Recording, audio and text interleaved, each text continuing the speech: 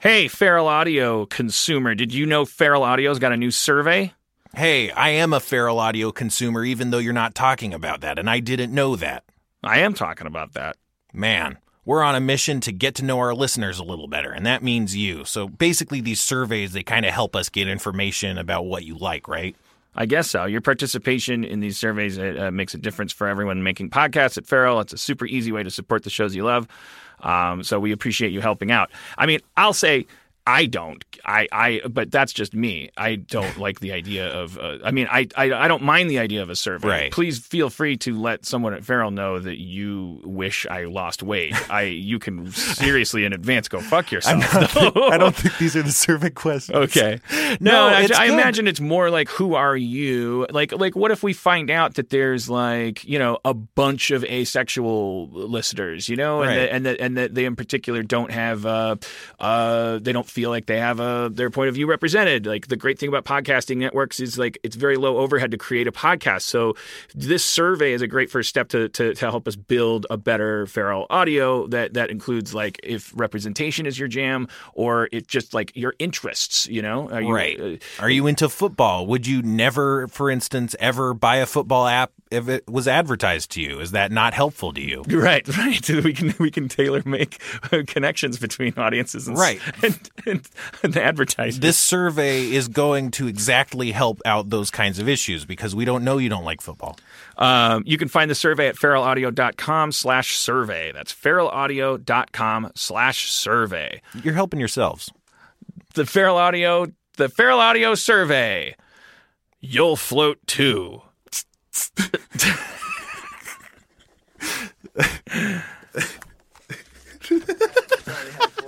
Today's episode is brought to you by Last Rampage, the new true crime film starring Robert Patrick, Heather Graham, and Bruce Davison.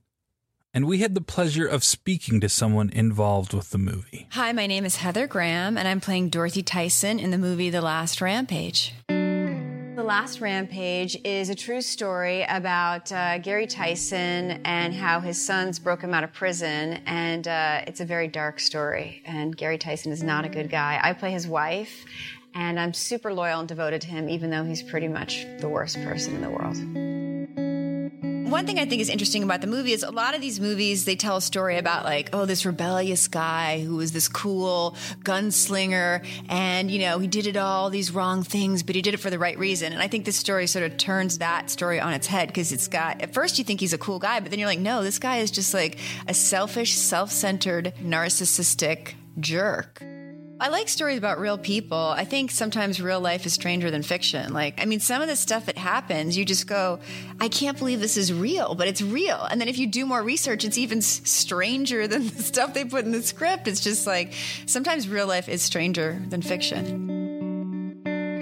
Don't miss Last Rampage, the true story of the prison break of Gary Tyson. In theaters and available on iTunes and all on-demand platforms today. For more information, visit truecrimelive.com or follow the movie on Twitter at Last Rampage Film or on Facebook.com/Last Rampage Film. Feral Audio.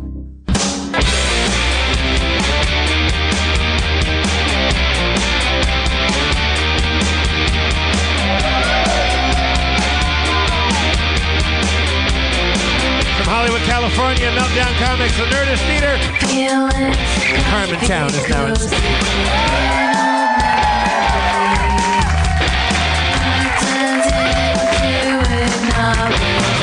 Drink him if you got him. Let's bring out Spencer Crittenden, everybody.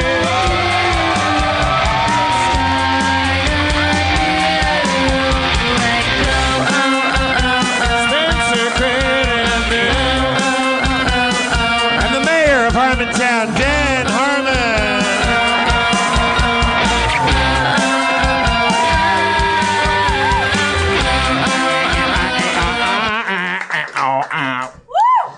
Thank you for coming to the show I'm doing. All right. So yeah, I my therapist she recommended a book for me, and then she didn't tell me. She just told me the title, and then I got it. And then the guy started talking, and it's an ADD book. I think I might be on the verge of a diagnosis. But she didn't want to. You could tell because I was like, "You want to recommend any other books?" And she's like, "Just let me know how this one goes." But I think like she's very begrudging, like, because I'm a self-diagnoser. I think she like wanted to put the kibosh on that right away.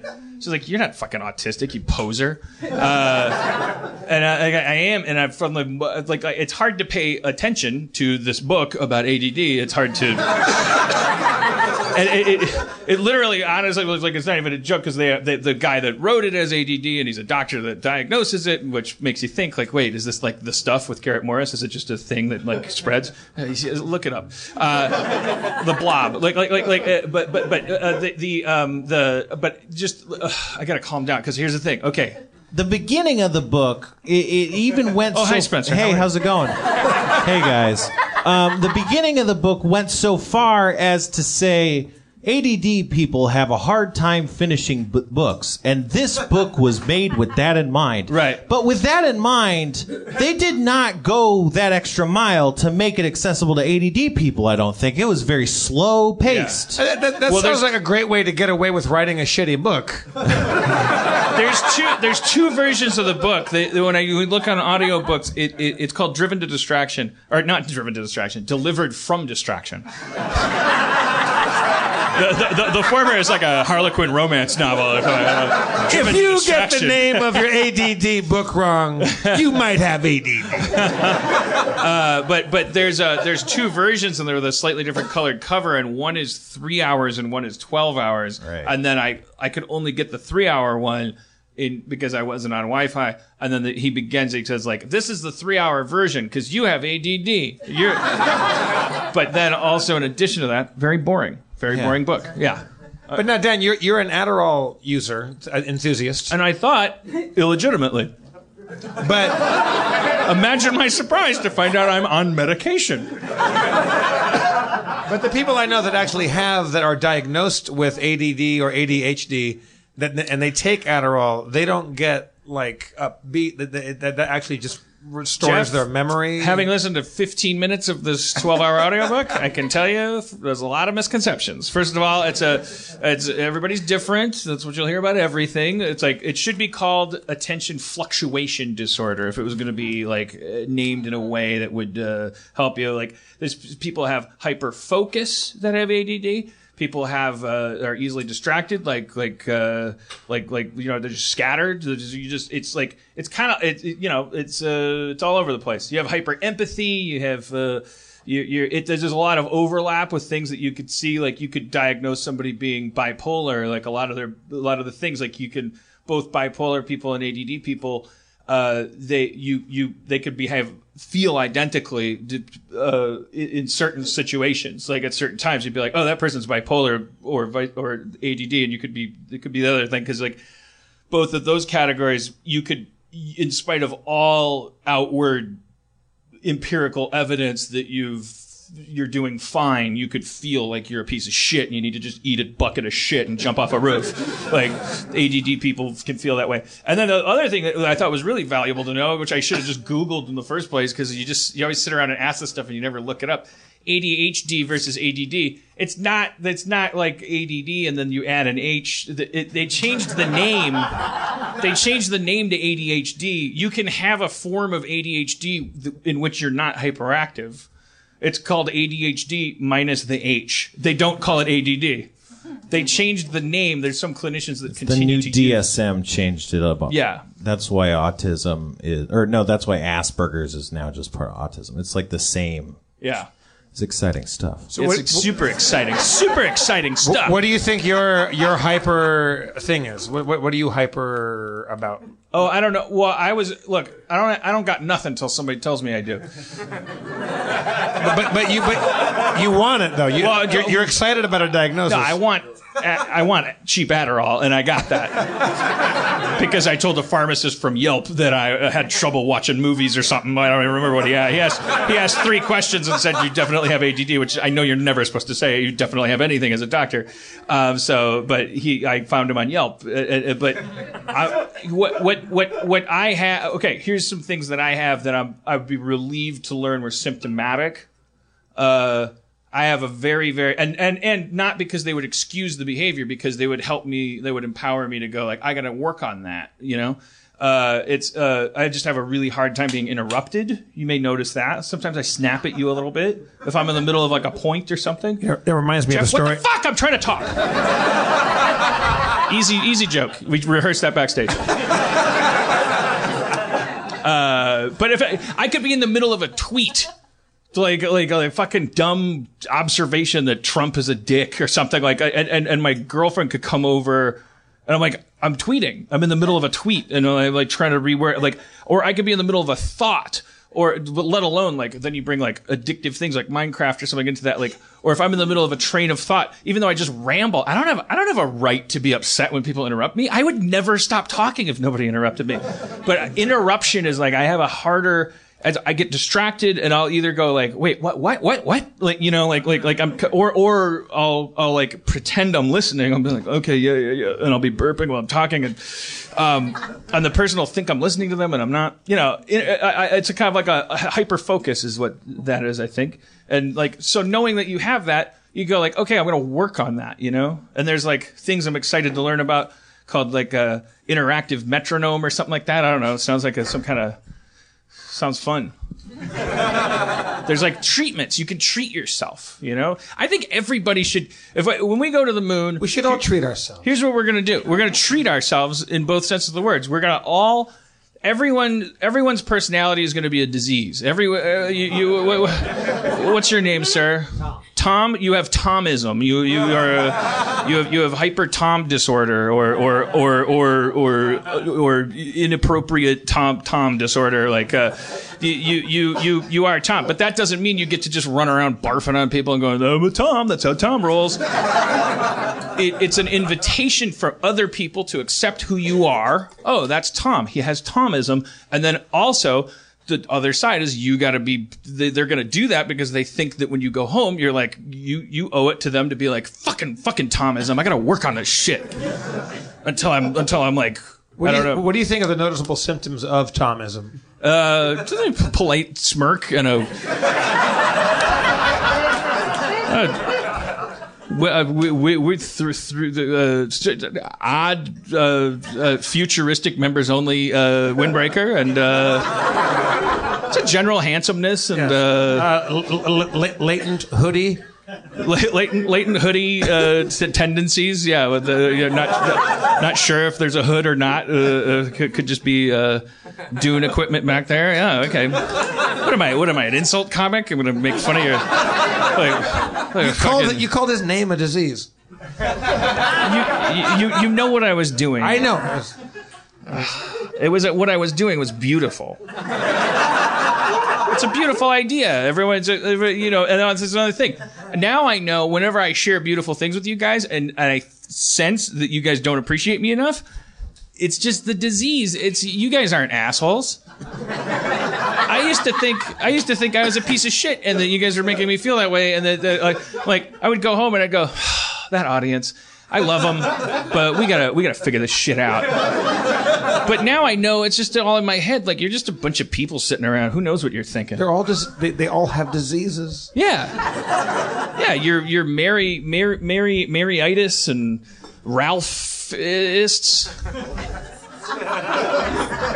Let's put the pressure of entertainment tonight on some wonderful guests, huh? Who do we got? Oh, God damn it! I don't know their human names. I only know where they're from because I rolled in too late. Talking about we have all the Sarah and Beth. I am talking about Sarah and Beth. Okay. Do you know where they're from? They're from a really celebrated, hot, awesome web site.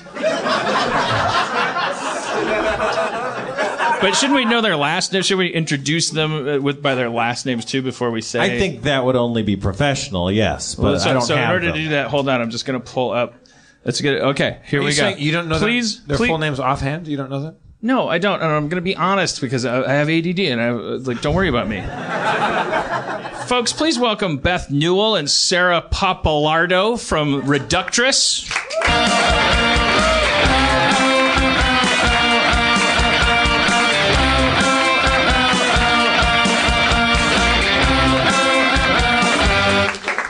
All right.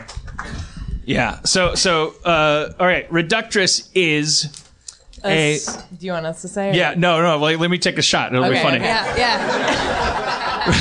Reductress is a parody, satirical web news site with a feminist point of view, but it could be satirizing both the feminist point of view and the world around us. It's no shit. Yeah, I know. No? I would say Okay. that's an A-. That's Yeah, good. that's good. That's pretty damn good. In a world where there's such a thing as web news and we're all getting our news from the web, and I don't know why Clickhole is not more popular. Like, it's one of the old few like attempts in a post newspaper world where we all recognize that the Onion was doing something important, and then the web became like this horrible cesspool, and comedy seemed to just like that Onion instinct seemed to just go like, or maybe there's just not enough demand for it. Like the Clickhole should be. It should be more powerful. People should be constantly like, oh, I'm so happy that someone's pointing out how Clickhole is pointing out how we're all fucked. Yeah, I don't think most of the world knows how fucked up the internet is yet, so they don't even understand what Clickhole is doing. It's really hard to satirize garbage. It parodies itself. You guys seem like you're probably a little younger than me. I don't see any. I'm not going to objectify you, but you seem smooth and. Thank you. Dan, they are certainly younger than you. Do you have opinions? Do you think that it's hot? As a woman, no. No, absolutely not. Do young women still have opinions? Do you have opinions about generational stuff versus like relationship with irony? Do you think like I'm 44? I've sat up here a lot and said like. I don't think they get irony as much. Oh, really? Because when we talk to our parents, we're like, we don't think they get what we're doing. No, they don't see irony at all. But everyone thought that irony was dead when Obama got elected. I don't think it went anywhere. We still have it. Right. But is it, I mean, do you guys tweet and stuff? Do you ever tweet bits? Yeah. Do you find like then people tweet back? Like if you tweeted, like I'm trying to think of it, just a simple example. Oh, like you make a joke that's a question and someone answers the question. Or you make a joke that's like pointing out, you're like, boy, I can't believe Tom Cruise didn't do this, and then someone will go like, well, that's because he's a celebrity. Or they'll kind of like they'll just repeat your joke. They'll be like, for that matter, I can't believe Tom Cruise didn't do that, and I'll be like, that was my bit, you dick. Then that's when I wonder if they're actually more ironically detached than me. Like they're doing a bit that's just more irritating than my bit. I would say what you're talking about. Women and minorities get it like times 10 on Twitter because people are just like. I don't think they know what they're saying. Let me explain it to them. Oh, yeah. Well, also, there's the whole thing of, and I promise I'm not white knighting by saying this. I think this is fucking fascinating. We spend half of our time wanting to debate whether women are funny, and then the other half of the time the funny women who, like, therefore say things that are crazy, sometimes that are a little inappropriate, we come on, we clamp down on them like harder than any dude, right? I mean, You're biased, probably you're women, but you notice that, right? Like yeah. But is it you? Do you guys? Okay, here's a question. As women that are doing comedy. Are you guys of the camp of like, oh, suck it up, buttercup, because we want to be judged on how funny we are? Or are you of the camp of like, Jesus Christ, people need to realize that the perception is all out of whack? I don't want to give you that choice. Why is there a dichotomy? The second choice? I would say it's a little bit of both. Like, on the one hand, I don't want to be judged because like, oh, I'm a woman, like my work because I'm a woman.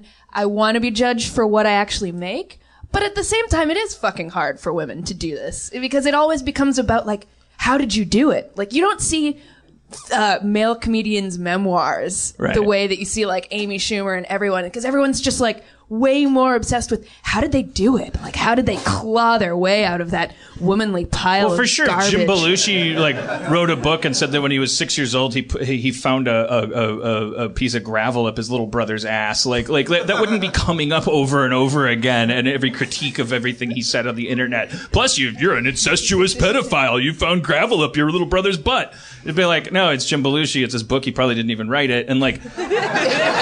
I think Lena Dunham is a tremendously entertaining person. To me, she's like she's not a senator. She's not going to say shit that's like whatever. Why, I'm not trying to kiss your ass. I don't view you as being part of a biomass with Lena Dunham. Trying to put rocks in my ass. Come on, Harmon, get your shit together. You got 20 minutes left to prove to these women that you're a feminist. The meter is running. We're waiting. TikTok. No, I'm kind of like in a more general sense, pulling back to just doing you're on a website, you're parodying a cesspool which parodies itself. Do you guys have any? Are you guys like the head honchos at Reductress? Yeah. So do you guys? And did you started it as partners? Yeah. You said let's fucking do this. Did you have to seek out investors? I just got distracted by a whole line of questioning, but go with it. We've been bootstrapping. Yeah. So we've just been like doing it hand to mouth for a few years. Do you monetize? We do monetize. I don't know if you noticed though, the internet is a shit place to make money. So Yeah. we make money doing other stuff like events and podcast as well, and But you sell memoir. advertising Yeah. and stuff? Yeah, we do. Okay, so now getting back to, so when you sat down and said, this is worth trying, it's going to be brutal because there's no way to monetize it, it's going to fucking suck, uphill battle. Do you have do you have like a comedic mission statement? Does that make sense? Is that question? Yeah, I mean, the comedic mission statement was mostly just like women's media sucks and it doesn't represent us and we're smarter than this. Talk about the landscape unless it's going to get you in trouble. Like express that frustration. Like when you look at the pre-Reductress landscape of women's comedy, like what do you see the sins being? I mean, I think the big one was the way that women's magazines talked down to women and use fear and insecurity to make them buy things, ultimately. And then later on, we started seeing empowerment marketing, like the Dove ads, also using empowerment and feminism in order to sell things. Right. So it basically all revolves around that. Yeah. What are examples of that we're not like what woke me up more? Like if I'm like if I see a thing and I'm a guy and I see something and it's like high five this woman for doing this, or like I often sometimes I see things and I think in the back of my head I'm like that's fucking dumb. Like if I were a woman that would make me mad, but then I don't know if it would make you mad. It definitely does. I think that part of the frustration was a lot of men see that and they're like, they don't think that thing's dumb. They think women are dumb and like that thing. That's so fucking okay. So we were trying to point that out. Like, we're like, we don't want this. Yeah, we're not in charge of the internet. That's okay. You're blowing my mind. I never. That's true. I bet that's true. Like you have a tendency to, because we have preconceived like investments emotionally. We definitely found that out. Like that we, no matter who we are, that we had stacks of poker chips in this game that we did not, no one ever made us count. We were like, so if somebody says, look at this body positive, parade marshal, it's like Episode title. You're like, there's things that they're trying to get clicks, and there's like, so you're clicking the turnstile that's created, like includes these like attitudes. So you can say Charlie Sheen just started a new massage parlor, and you're like, okay, you're only clicking on it if that interests you, and it only interests you if A, you're a big Charlie Sheen fan or a big fan of massage, or if Charlie Sheen's a clown to you and you want to like really like get some shit off your chest in the comment section. And so, like, the stuff that has to do with women, like, but, like, that Charlie Sheen thing, I never think in my head, oh, why is Charlie Sheen making me try to, why does he want me to think things about him other than he's into massage and is a good businessman? I'm going to go disabuse him of that notion. But if somebody tweets, like, oh, Amy Schumer's new music video does this and that, and it's not, she doesn't get to be in charge of how her joke is being delivered, and then you go, I'm going to let this bitch know that women aren't funny. Thank you.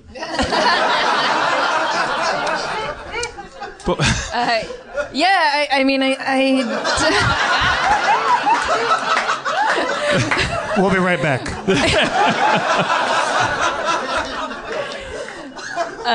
Dove soap. We'll caress your body.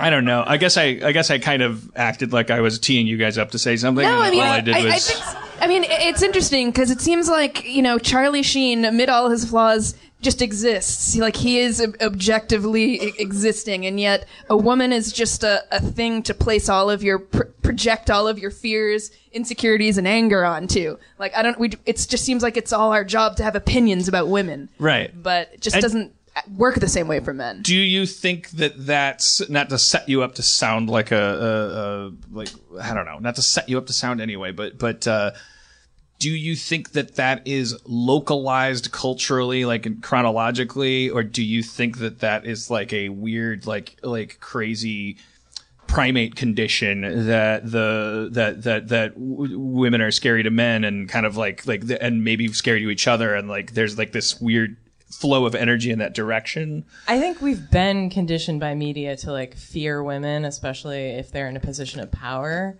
So like that's all the media we've seen where we see a woman in charge. She's like a horrible boss and she sucks.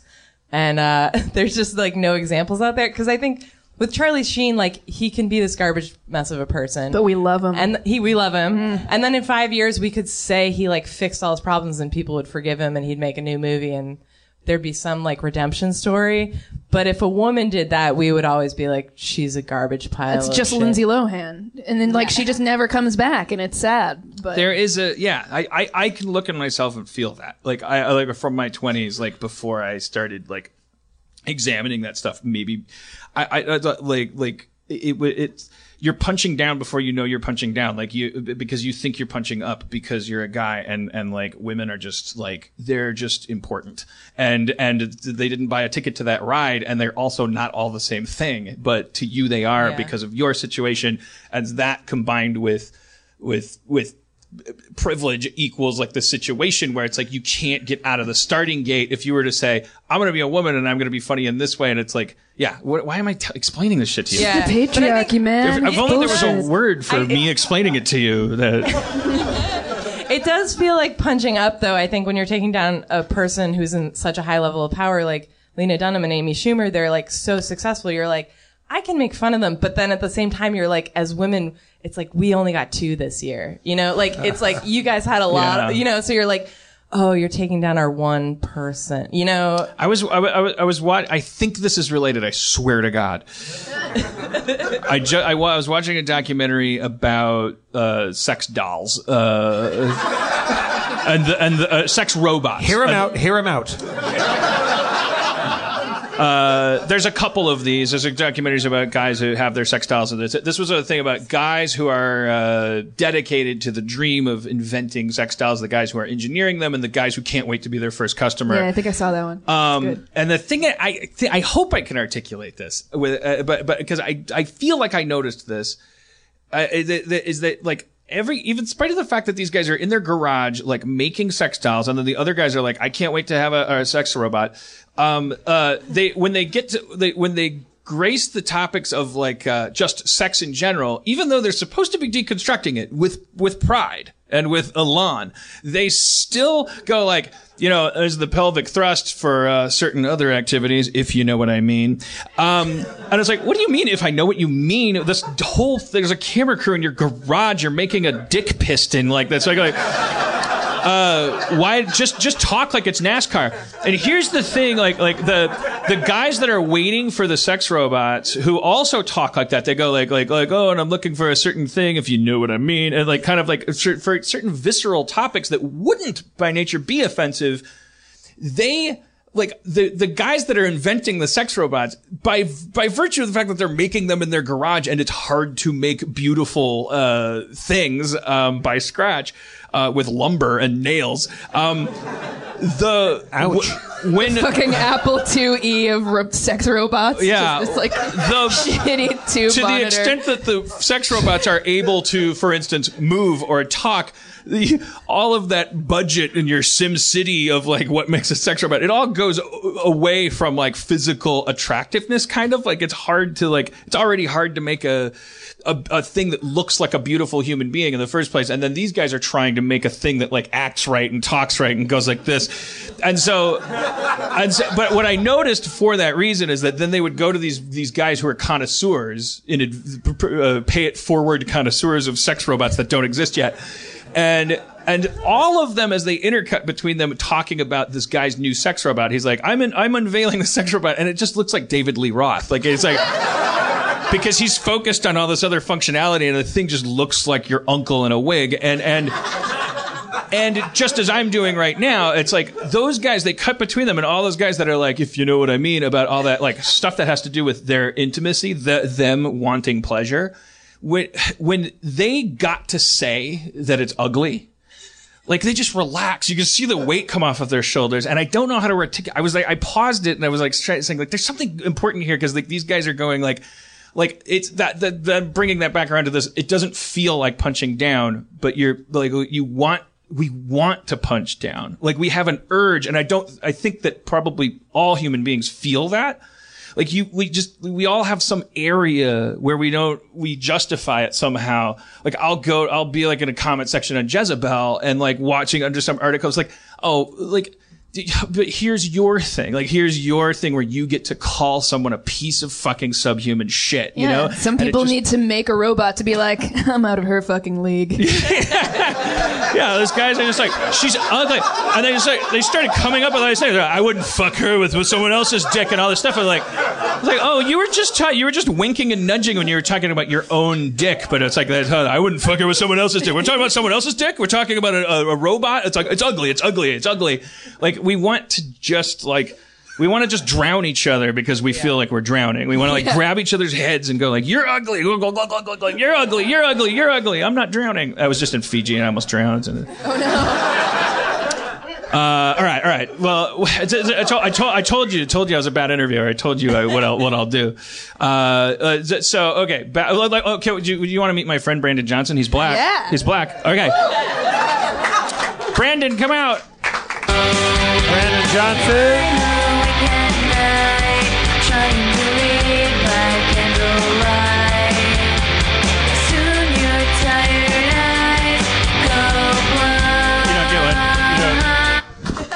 I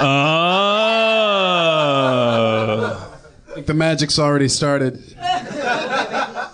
What's up, welcome. I'm so happy to be here. Thanks for having me back, Dan. Thank you. It's an honor to share the stage. This sweater and this vest and the shirt. Like, how do you outdress me every goddamn time? I think, what would an old-timey black man from the 30s wear? So, like, have we talked about this before? You and I want to be like one of those 70, 80-year-old dudes that has a kick-ass cane. You know, like a big, like a bitching hat. Yeah. And like just one of those cool old dudes that you see walking down the road, and like you can pull off like a cane with like an owl head on it. Yeah. I want it to be full of Jameson and a little bit of weed and a little bit of cocaine, so that when I bump into some young dude and he's like, "You old motherfucker," I can be like, "Look here, young buck. Look here. Got cocaine and marijuana, young buck. Not so unimpressive after all." Now, then hit that motherfucker with my cane. I've changed my ambition. I want to be at any point in my life where I'm confident in calling anybody Youngblood. What's up, Youngblood? Go pray for what you want, man. I hate young black dudes, man. Because they give you that look like, you're not cool no more. They can smell you're an it? old black dude.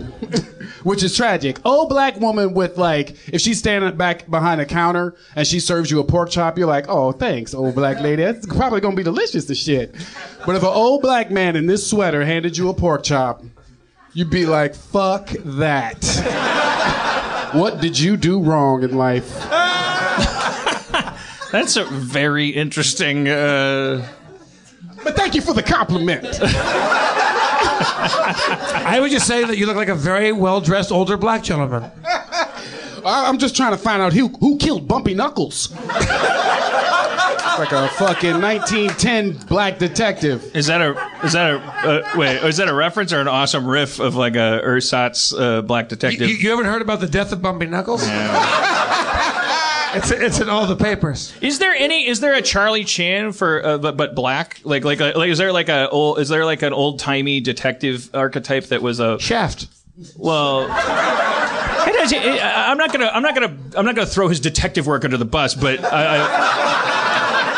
I'm saying I mean going back to Charlie Chan days when it was like is there like a classic like Uncle Ben of detecting like there isn't, right? It's so hard, man, because I want to make up a dude for you right now. You don't know about the work of Charles Dujardin? Charles Dujardin was the first black actor to play a detective. And arrested moments later. Wait, can I bring it back real quick? Sarah and Beth, I have a question. Like, just because you're women and feminists and you're making like satire and stuff like that, do you think right now with Trump being Trump and being in office and all this stuff, do you think, and I'm hoping it's the case with the march that's going to happen and all this stuff, do you think there will be some awesome like revolution like for women now because it's so ridiculous? That we all get to actually call this shit out, and like women get to be full on vocal activists at all times. Yeah, I think that like 53% of white women are finally gonna like latch on to 90s feminism. Like they're gonna finally catch up with the rest of the world. And then they're gonna make some like movie about it in 20 years, and everyone will be really self-satisfied. Like First Wives Club, kind of. Yeah. Do you think it'll be that flaccid? It'll be that fleeting and not actual? I don't think it's a bad thing. I just think that there's seriously a lot of people in this country that need to catch up with just like basic tenets of feminism. I'm not even talking about what third wave feminism is even about. Just really basic stuff like equal pay and reproductive rights. Like birth that. control allows us to have jobs. Right. Just basing it on the name, I would guess that third wave feminism is about diminishing the concept entirely, because you can't even get through that name without getting the subconscious implication that it's fleeting and has been done before and will be done again. Who came up with that phrase? Is it Proud? Is anyone waving that flag, or was that who came up with it? Someone in the audience probably knows better than me. It sounds like Archie Bunker came up with it. Like no. Geez, these third wave feminists. Okay. You burnt your bra. You put your bra back on. Now your bra's burning while it's on you. I don't know what to. When are you going to realize you're just women? Doesn't matter how many waves you go through. They're just waves. They come in, they go out. You know, isn't that kind of like a subconscious, like... Yeah, I mean, we're going to go through our grunge period soon, so it'll all come It'll just be circle. called femma junk. femma garbage. I hope it skips 90s grunge and goes straight to like awesome punk rock, like riots and shit, like actual revolutionary. Good. On record, calling for physical, actual, prosecutable action. All right, I'll back you up. I'm going with you. I am. I think it's time to like light torches and pick up pitchforks. Because if tweeting worked, it would get you elected president. Yeah, I think it's no problem to be on Twitter. It's the world's CB radio, but a guy used it to become our first like actual evil president. Like just got on Twitter and was like, breaker, I should be president. And everyone that was like hashtagging cancel Colbert because of that, like that didn't work, but that did. I think that means that Twitter's probably for listening and not so much for getting stuff done. And then you go back to old wheat paste flyers. Wheat paste. Put shit up on a wall that people have to see. Tell them fucking yeah. Take down the They Live glasses. Or put them on, I mean. Look, I don't know. I'm gonna the Dan Harmon get off my lawn segment. I'm 3 months from caving. Every time I have a rant on Twitter where I'm like, this fucking president should be in jail, and then I kind of get this nausea 30 minutes later. I'm like, what are you doing? You're playing Minecraft. You're gonna get fired. You just don't lip off. No one else is doing. What are you and Mark Hamill? What are you doing?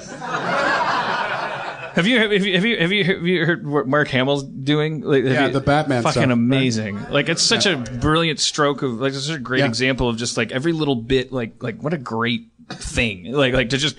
I'm the last person to know, but so I'm explaining to no one. But he reads Trump's tweets in the voice of the Joker, and it's fucking amazing. I was just like, Happy New Year to all my haters.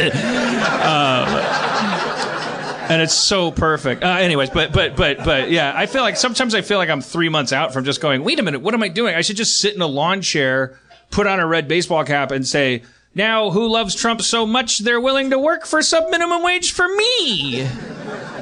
Like, I could just game the system. This is how Nazism works. Like, guys like me just slowly go, I'm tired. When is the Women's March? The 21st, right? Yeah, when is... are you guys going to the Women's March? Not that I'm assuming anything because of your gender. We're going to the one in New York. You just look like marchers. Yeah, we're just flying back, so we gotta go to our own city. Are you based out of not L.A.? Yeah, we're in New York. Oh. Yeah, we're visiting. Cool. So all major cities are doing it, right? Yeah. I know Boston is. I'm sure. I think I didn't know that. Yeah. I thought Cody's flying to D.C., where an omnibus permit was taken out that prevents any marches during Inauguration Day to be dedicated to anything meaningful. I want it to be a big ass fucking free for all, crazy ass like. It's gonna be huge because there's isn't there 4 times the buses? Like there's 200 buses for inauguration. There's 1,200 buses for the Women's March. Yeah. So that's impressive. Fuck yeah. I think it's going to be really calm, though, actually. It's going to be a lot of moms. It'll be well organized and people will be listening to each other. It'll be amazing. Yeah. I hope that's the point of it. I hope it's fucking 8 billion people. Well, that doesn't add up. But and then it goes off without a hitch. I hope that reports start coming out of people trying to covertly stir shit up and getting exposed as fucking that they're trying desperately to do it. Because this is an important thing. Like, here's the silver lining. Like, we lost. Let's talk about left versus right. We lost. Like, oh, boo-hoo, that sucks. But it's like, holy shit, we haven't lost in a long time. Like we haven't been the people that are allowed to just do anything with no accountability to logic. People, you can just say the president's a fucking idiot and you should be thrown in prison. And anyone that comes at you and goes like, please, I think these identity politics should be debated. I think you're like, fuck you, have fun. Like, I'm just a fucking insurrectionist. I lost. I don't have to fucking hang out and obey your laws. I don't know. I'm not saying that's the sinister part of it is when the Dixie Chicks talk shit about Bush, they were nearly fucking pilloried. They got a bunch of flack. Now we get to talk so much shit about Trump because he's such a buffoon. But that completely takes all the point of dissent and what's the word I'm looking for? Taco. It takes all the taco out of it. When I was now talking shit about the president, it doesn't even mean anything. It doesn't land anywhere. Dissent doesn't even matter anymore because who gives a fuck? I don't think that's true. I mean, I don't. If that's a defeatist statement, I don't agree with it. I don't think that's true at all. I think you could see these people in every comment section. Maybe I'm projecting, but because maybe it's what I want to see. Every Twitter thread, everything. I can see the confusion and the fear and the frustration that used to be ours to bear now being handed over to these stump-humping redneck fuckfaces. And they don't have the attention span we have, and they're not going to vote in 2018 because they got shit to do and be dumb about. They're confused. They keep saying over and over again, why don't y'all just get back to where... I'm sorry to make them Southern. I know. This is big because a lot of the Trump thing is it's not fucking we gotta not... I just did it, but I'm punching down on fucking fucking labor, but there's a big part of that movement is exploitation of those people by people that are fucking just profiting. So, but all of those people across the board, all of that memeing and tweeting and all that shit, that was Snickers bar energy compared to the energy you have from eating a turkey. They can't last. And they're confused. They just keep going, yeah, but emails. And you keep going, she lost. Back to talking about how he's a dumb fuck that can't spell and should be thrown in a hole with sharp sticks on the bottom. Well, but if Obama, nothing, motherfucker! I'm talking about my president. I'm just a dumb fucking idiot that just wants to cause trouble. Ever heard of it? Must suck to be not even in your first 100 days in office, and you just got a bunch of people just clawing at you like cats, like just spreading any rumor they can. Oh, God, Lou, why do you want to see my tax return so much? It's as if I wasn't born in America. Will you people stop at nothing to just ruin everything? Yeah! And it's how I always wanted to feel, and it was harder when there was a handsome, articulate black guy in office that wanted everyone to have health care. Yeah, it was harder. It was hard to wake up jaded. It was hard. Now it's easy. Now it's like the way it should be. He's a king and a fucking idiot, and I'm a fucking jester. And he's made out of smoke and cotton candy. Like you can't throw a dart that will stick in him because he doesn't exist. He's a concept. Like you can't actually nail him on anything because he doesn't give a fuck about accuracy or truth. Yeah, Who cares? He does like 80 cartoonish things a day, though. He's like Scrooge McDuck. So you're like, hey, that crazy thing you did. He's already on to the next one. Like I mean, which is brilliant because nothing lands. Like he can just. That crazy fucking nothing lands. Dog it's shit not like if everyone starts talking about something, he won't fucking obsess about it and start melting down on Twitter. He fucking does. I think what we should do is not politics, not campaign, or not policy stuff. Simply talk about how he looks. Just call him chubby. If we all agreed to just call him chubby pants. I think he'd fucking blow his brains out. He's so vain. I think you should do that because when you talk about how people dress and how they look, like it carries weight. Like it does because it's in your essence. Because people would like you to say that they dress well. I like that shirt you're wearing.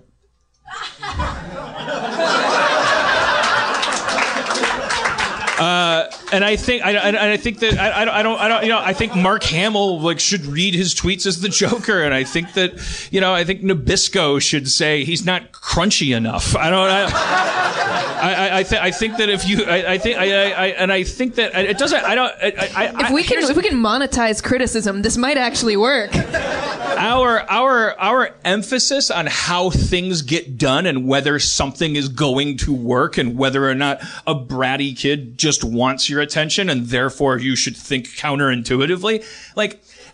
The only silver lining of this defeat and the situation we're in is that we don't have to spend that much brain power on that shit anymore. You can just figuratively put a frag in a bottle and light it and throw it in any general direction. In theory. Figuratively. In theory. Don't you good luck with that shit. Some of us have a lot of work we gotta do. Digging the trenches to live in and the caves to hide in. But you're right. You could just put that red hat on. I always like have your stance, though. Your stance is that we should fuck with this dude until he's up out of office, more than ever before. And believe me, Brett, you are my second of two black friends that I have. The other one called and said they could not make it. I've had this conversation where it was I was like, no, you're right, dude. You don't have to. I get it. I don't get it, but I get that I don't get it, and I get that it's I'm not going to be like, what are you guys doing? To women and black people, and especially not black women. Because it's the line was towed and all this shit, and it's this is a time as that Chappelle sketch on SNL, and white people are fucking having to deal with frustration for the first time in their lives. Whatever. Take the bench, my friend. Yes, I am your globetrotter. I unfortunately cannot do that as the game seems to keep coming to me. But I will say it is, if you're a historian, there's a way to look at what's about to happen in a way that doesn't necessarily have to get you down. It's kind of interesting because if you're a historian, it's one of the most interesting things to ever happen. So if you don't become an activist, there's still something interesting about being about paying attention to what's happening. Yeah. Yeah. No matter whether you're getting into it to stop it or whether you're sitting on the sidelines or whether you're an activist, it's still a crazy fucking time to witness. Yeah, and I think with a potential healthy result, because it is. I sat on this stage for 4 years and ran my mouth about bipartisan systems full of shit, and it's I don't know, Keith Olbermann did a thing the other day where he was would you trade if there's a way that we could all just vote for Mitt Romney. Like really search yourself and be like, you know what? It's like I'm craving the bipartisan system as comfort until we can figure out how to fix it. This is not fixing it. And I have to, then that's making me recognize that all of my anarchist bullshit about like, oh, the system is stupid. Why do I have to choose between Coke and Pepsi? Well, because corn syrup isn't human urine. It's bad for you, but it's not human urine bad for you. That's a bad example. Human urine is actually better for you than corn syrup, right? Because it contains water and probably human nutrients. And delicious. Anyways, where did we get off? As women and comedy people, does your website have boobs? No. Actually, yes. Does the do you guys like? It's like, do you have to have conversations where you tally like? I'm trying to figure out, like I want to talk about the comedic aspect of it, where comedy becomes industry, where it becomes like kind of where you have to talk about shit that's not coming from just the thing you naturally want to do. Are you guys just following your bliss every time someone moves to write something, or is there some kind of like restraint or guidance being put on it, is what I was trying to get at before? There's a lot of restraint. Yeah, I mean, we follow our bliss to a point where the idea actually has to be clear and readable, so that when you're scanning through Facebook or Twitter, you're like, I get that. So you have to have conversations like, well, what's the joke here? Yeah, and if it's the same as the joke in the last thing, then okay, let's come up with a different thing. Or yeah, we gotta like rein in our bliss. Our bliss can't go that far. What you haven't run, if there's headlines that you've turned down, because you have so many. Your bylines are hilarious. And is there anything that you've ever been like, that's too fucked up? All the time. Sometimes there's jokes that really appeal to us as feminists that are sort of like laughing at ourselves as feminists, but then we're like, what will the opposition do when they get a hold of this sort of thing? And we're like, we can't put this out there, because it's just a lot of like MRA trolls will see our articles as real, as written by real women, and obviously they hate women. So every article we write is an example of how women are dumb and terrible because we're satirizing women's media. Yeah, like one article we put out a couple months back, if Trump wins, I'm moving to Alaska. People thought it was real and made a call to get the writer fired. Right. And someone wrote an open letter. I'm sorry. They went through. Them taking it seriously is one thing, like that I've seen with the Onion, the like people that take the Onion thing. But that blows my mind. The idea of like, get her fired because then Reductress will be all cleaned up for me. But it's really just about punishing this woman from. Like, you should fire her from. It's like trying to. It's like imagine trying to get someone fired from the Ku Klux Klan. Like it's like if you. Yeah, you're sure, like, it happens. Well, I mean, show up dirty. Right. Someone wrote like 1,000-word blog post just to articulate the fact that Alaska is in the United States. Yeah. Like they were like that was his sex robot moment. Like he really felt superior to this fictional writer. So if everybody's just dumb, now this is just broadening out into like, okay, I think we all agree. Yeah. Like dumb. Most people are dumb. The average IQ is 100. America has perhaps heroically, perhaps villainously spent its time on top, reallocating assets slowly from the future educated children. Like we've been focusing on dumbness. Like we're like in horse sense. We're like, oh, we're cowboys and we're gonna rustle the doggies of the world, and like who needs to care if evolution is real in order for that to happen? You just need a lasso and a bomb, and so if it's like I guess like as young comedy people who have no choice but to be thinking about a wish for the world, because you're not jaded, nihilistic troll people who are just going like, fuck you, you're stupid, the world is stupid. Do you guys, like, is there a goal? Are we supposed to just make dumb people smart with comedy? Are we supposed to just, like try to avoid getting shot? Are we supposed to, like, shift things so that 60 years from now in a world we don't get to participate in, things are better? Am I overreacting to... I I think we have to like dumb down our message for them in a way, because like simplify. We need to simplify. Like speaking to your point of like taking Trump down at all costs, like similar to George Bush in 10 years, all these people are going to pretend that they hated Trump and they're going to pretend they didn't vote for him. So like my goal is not to take down Donald Trump and convince them he has a tiny penis. Like the goal, I think, is to like shift their focus and be like, hey, like healthcare is good. Black people deserve to live. Like, just like focus. Hilarious. Wait, slow down. Slow down. Let's take it one step at a time. And what's like if you give us comedy tips if I'm a satirical journalist and I'm like, I want to do a bit, like, because you can see it misfiring a lot. People think that satire means a lot of times just pretty much non-ironic kind of like sarcasm, which creates a sarcasm between that you're trying to. But like, there's a real art to like leading people around to an absurd thought that forces them to realize something like black people deserve healthcare. Yeah. But you don't do it by typing an article that says black people don't deserve healthcare. Get it? I don't know why I'm explaining this to you. My question is do you have any like little like a fundamental philosophical kind of tip, like where I'm trying to think of an example from another field where it's like if a welder were to say, or if a football quarterback were to say, follow through, like, or, you know, just some simple thing that when it comes to like parody and stuff where you're actually hoping that the end result will be somebody laughing and then also like looking at themselves, is there like a kind of guiding principle that separates the craftsman from the non-crafts people?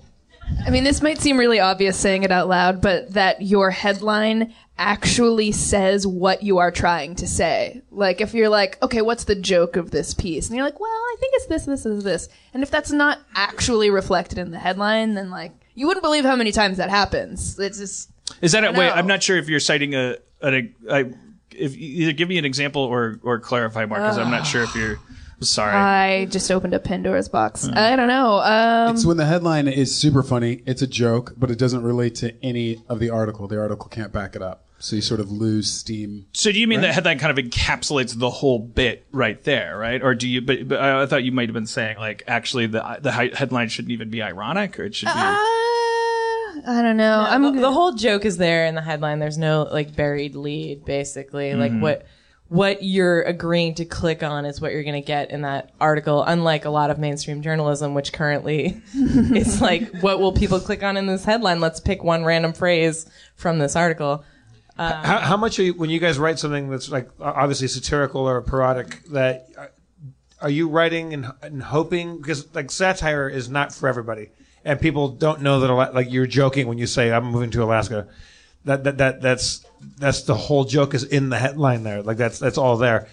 Are you writing for what percent are you hoping that stupid people bite on that and write crazy blog posts and are inflamed by that? Or are you hoping that everybody gets the joke and it's hilarious across the board?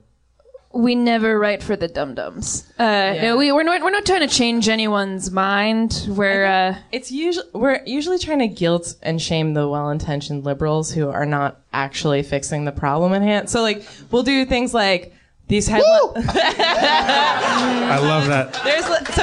So you mean all of San Francisco? Like, we'll do a headline that's like, these headlines about Black Lives Matter are breaking my heart as I scroll past them. Or something, you know? And it just sort of is like, a lot of them are like, hey, white women, you're not helping. You know? Right. So, or like, funny. I can't believe this country is so racist, says employee of all-white startup. Like, and I mean, like, I think even in that one was a tweak where we try to avoid making... talking about like, oh, big rich white man, because I think like anyone in this room can like point at a white rich CEO and be like, that guy sucks. We try to kind of get it a little more specific, and that specificity kind of makes us all turn inward and look at ourselves a little bit more. We all have a little rich white man inside of us. We do. And so to alienate that guy is just not profitable. I have one every night.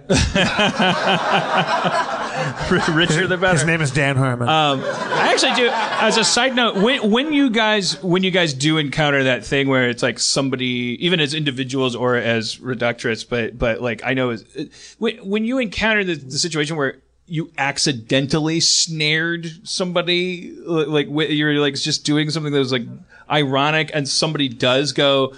Like that makes you feel bad, doesn't it? Or not to lead you, but it makes me feel bad. Like it makes me feel like I fucked up or something. Sometimes it's like too true for people, and you're like, I don't know, like, did I want to hurt this person?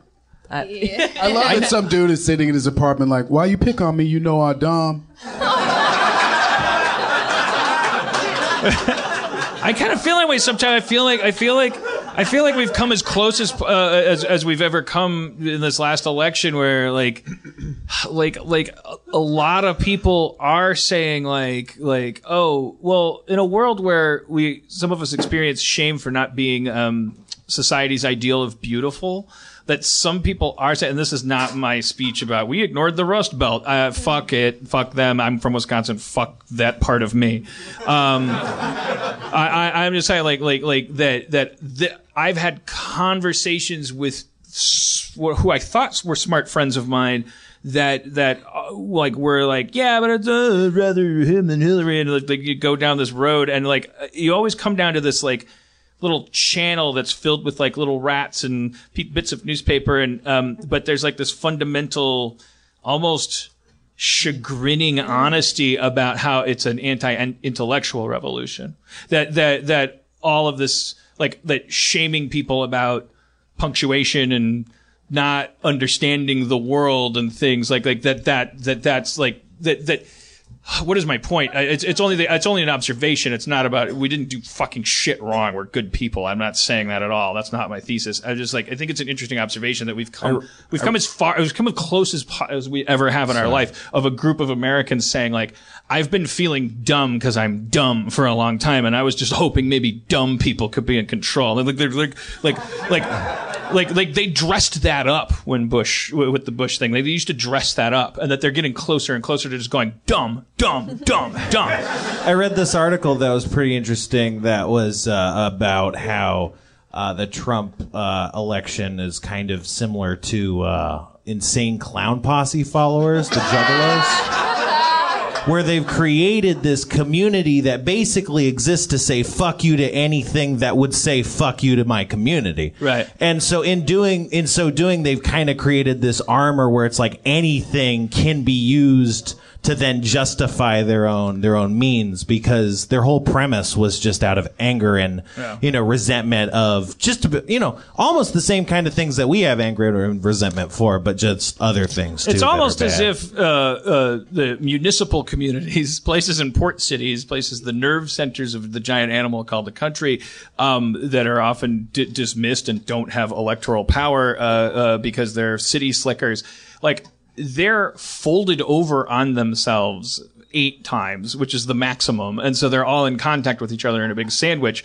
So even if they do have a low IQ, they have a snobbishness to them when it comes to what you say to an Indian man when you meet him at the deli. And then you're in these other states where the electoral power is so high. And the positive way of looking at it isn't so much like, oh, they're trying to take over. They wish that the whole country was a cattle ranch or a welding factory where you make welding. That what they're actually saying is, oh, first fold. Weird. we're on the 8th fold, and they're like, it's weird to be folded. Because the internet folded them. So they're having their first experiences with things that you learn if you go to college. In a big city. If you go from the Midwest to the nearest big city, and you as you follow that path, if I could just show you a Albert Brooks Defending Your Life montage of how dumb I've been, and how the dumb things, and it didn't stop 5 minutes ago in the green room. I'm just like meeting you guys. I'm just babbling. I'm just like trying to prove I'm a good person. It's like, can you imagine like the shame of being just a dumb shit. Just a big, dumb, shit bucket eating fucking moron from a fucking town full of 800 fucking idiot. He eats the shit bucket. He doesn't even eat the shit. He eats the whole bucket. There's a shame there. I think shame's like our biggest problem. Like, I think it's like it's white fragility and male fragility in a nutshell, because it's like when you tell someone like, hey, the thing you guys always do hurts me as a person, they experience a tiny fraction of that pain. They're like, oh, I hurt someone. Well, the part that I just heard was the thing you guys always do. And I was like processing I was like, fuck you, while you're telling me that it hurts you.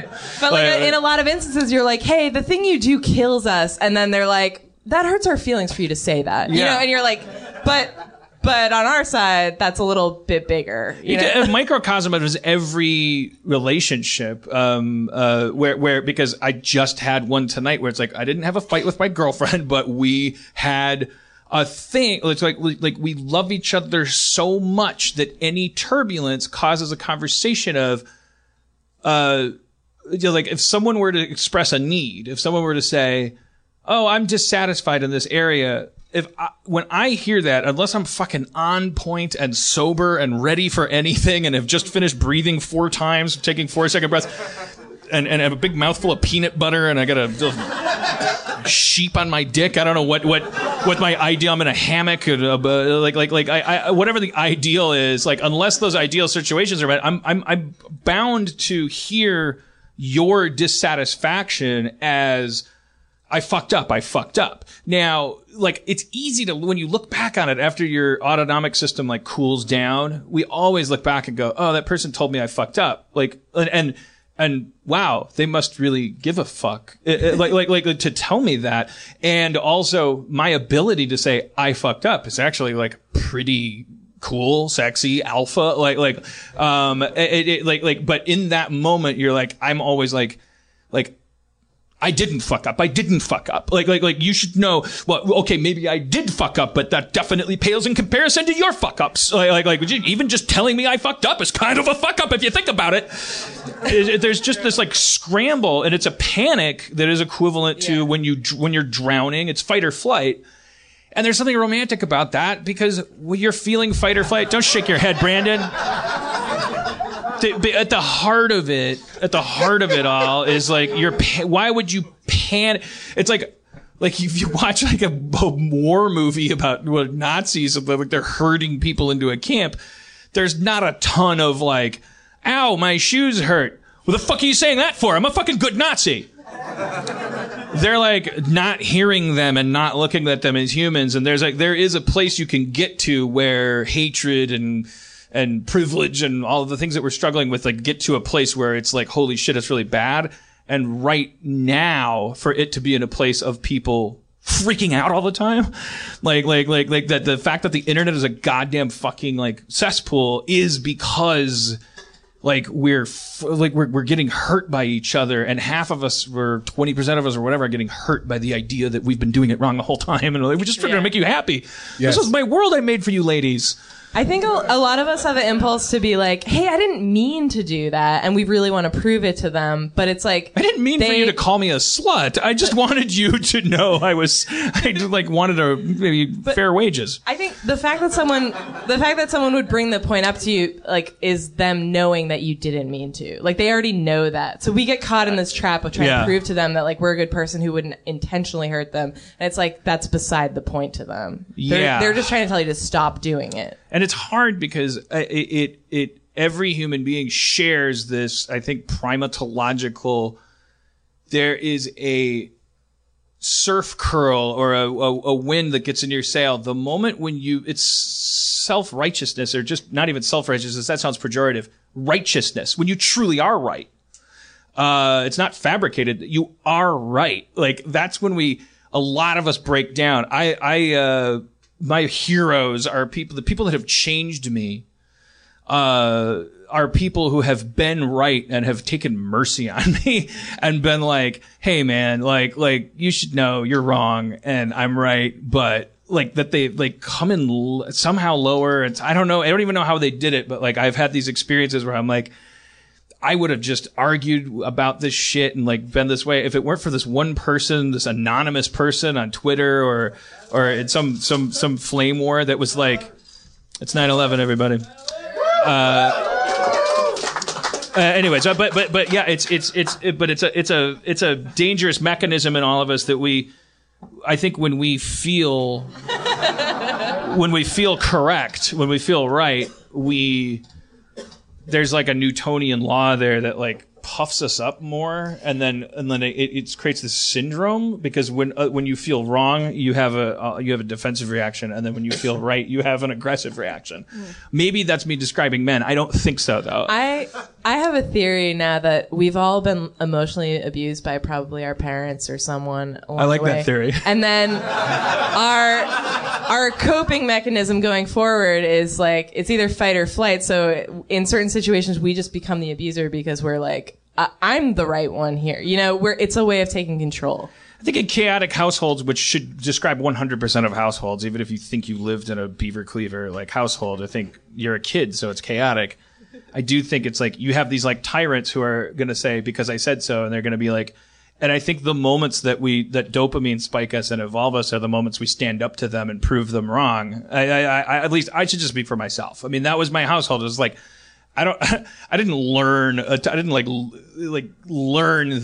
the more I could roll over, the more freedom I got at all. Like my curfews got extended by fucking monologues. Like my posture improved like it was like all my leveling up had to do with like the moment I finally lost my shit and fucking like proved someone wrong, emulating the weapons they would use against me, which were like yelling and shaming and toxifying and all that stuff. And that's what we're all up against, is because our whole species is descended from one big dysfunctional family that was reproductively successful. Like we don't give ourselves enough credit biologically for being primates that grew up in God's crosshairs and yet beat the fuck out of giraffes and ants. We are going to the fucking outer space, and when we do, if you were a good giraffe, you can come with, we'll think about it.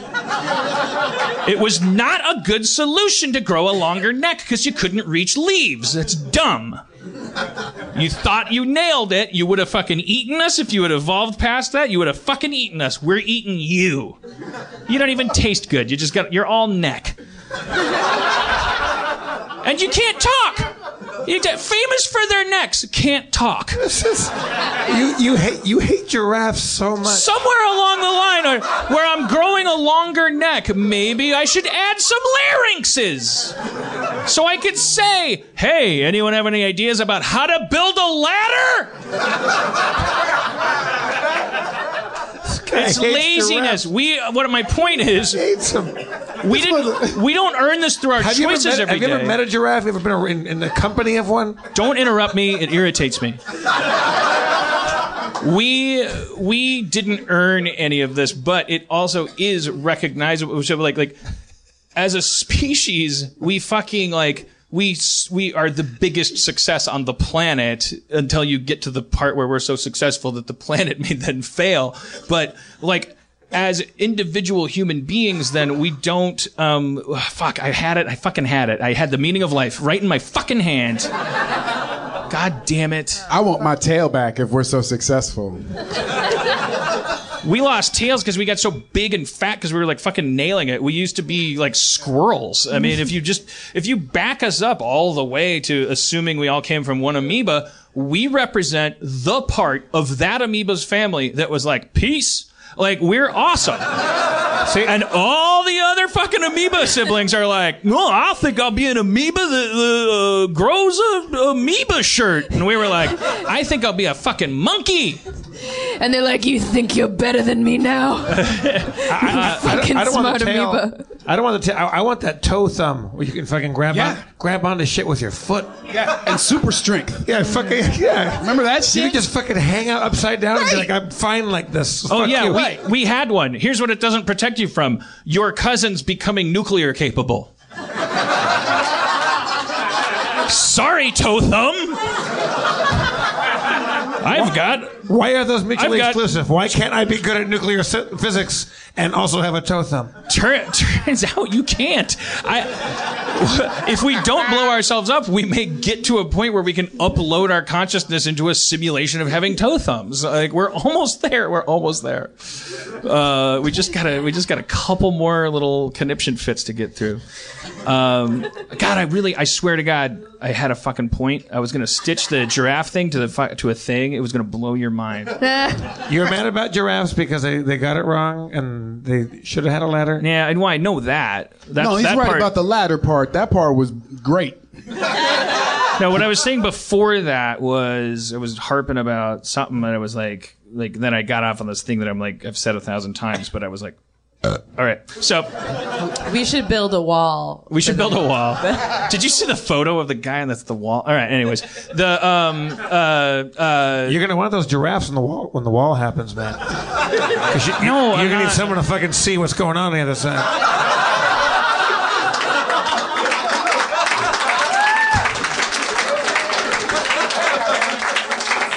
You're gonna fucking eat your fucking words about giraffes.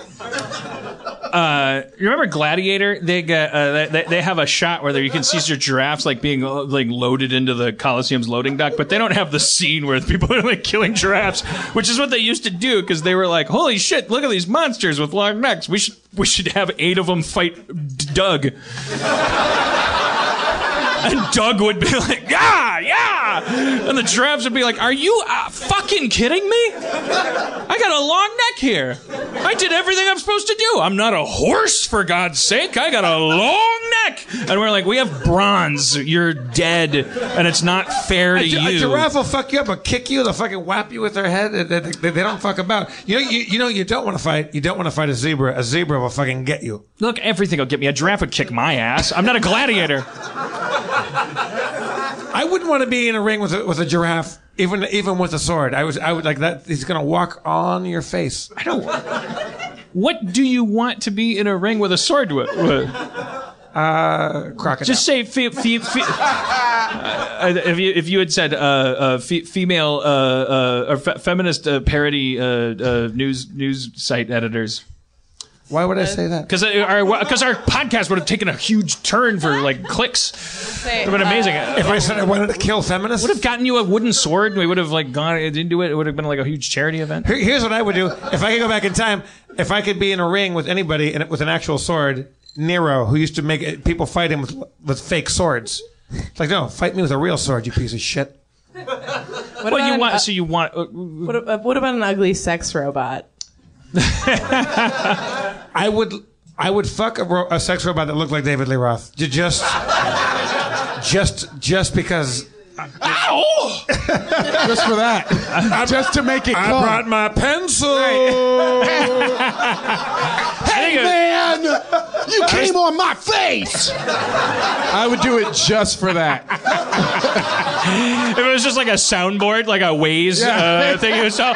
Oh, you had a Shaq one where it's like, why'd you come on my face? Ease the seat back. The Coliseum. My friend Matt Young thought the lyrics were, I can barely see the road, all the heat coming off it. Reach down between my legs, ease the seed bag. Oh, no. He thought it was ease the seed bag. So David Lee Roth is a farmer on a tractor in his mind.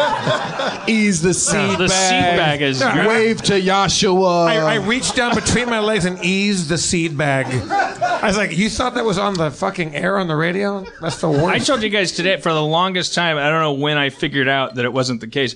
I thought the phrase blow your wad was exclusively sexual and was so grossed out that mainstream media would just use it that CNN would go oh, the Clinton campaign may have blown its wad on the thing. I'd be like, gross. What are you talking about? Jipe on a fucking what? And then I realized it's it's a wad of cash or I was like, how are people saying blow your wad all the time? So gross. It's like Pearl Jam, and you learn what Pearl Jam is, and you're like, gross, stop it. What are you, 8? I have to hear your name all the time. Pearl what Jam? The fuck? Pearl Jam is... What is... No, that's Pearl Necklace. Not that I know. Well, it's... Oh, well, no, I gestured to my décolletage, but I No, it's even grosser. Pearl Jam. It's fucking Pearl Jam. Gross. You mean somebody takes cum and puts it in a jar and makes jam? Is that an actual? No, it's a way of referring to your fucking gross pearly cum. Is that an actual thing? Are you making sorry? Dan, that's not true. They don't Pearl like Jam, it. The name comes from one of them. It's Abed. Pearl, and her jam was really good. So it's Check this motherfucker for a suicide vest. Don't you never stand up at a comedy show like that. Check him for a vest. Is that Abed? Yeah, it's Abed. Oh shit! I had to say that because Please don't kill us. All right, thank you, Abed. Thank you for saving Pearl Jam for You me saw- and everyone in this room. You thought Pearl Jam was a cum reference? I really maybe I projected that. Did I come up with a name for cum and like make it Pearl Jam's fault? I think you did. All right, I accept that. I mean, I was like, what the fuck do I not know about? yeah. You would never spread Pearl Jam on toast? Well, I'm not ashamed of that projection. That just makes me imaginative, like Vonnegut or something. Yeah, but I didn't market it. But the important thing is, but thank you. Pearl Jam, if you're listening, you're off the hook. That ant story to me sounds like something they just said in interviews in the 90s. What was the ant story? I wasn't even listening. All I heard was that I was wrong. Their Aunt Pearl made really good jam. Yeah. Oh. They made good jam, so they called it Pearl Jam.